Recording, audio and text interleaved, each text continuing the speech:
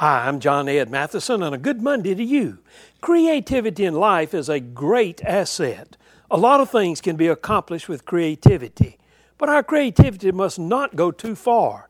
It almost did in a Pennsylvania school district. They started warning parents that if they don't pay lunch bills, their children could be taken away from them and put in foster care. Right?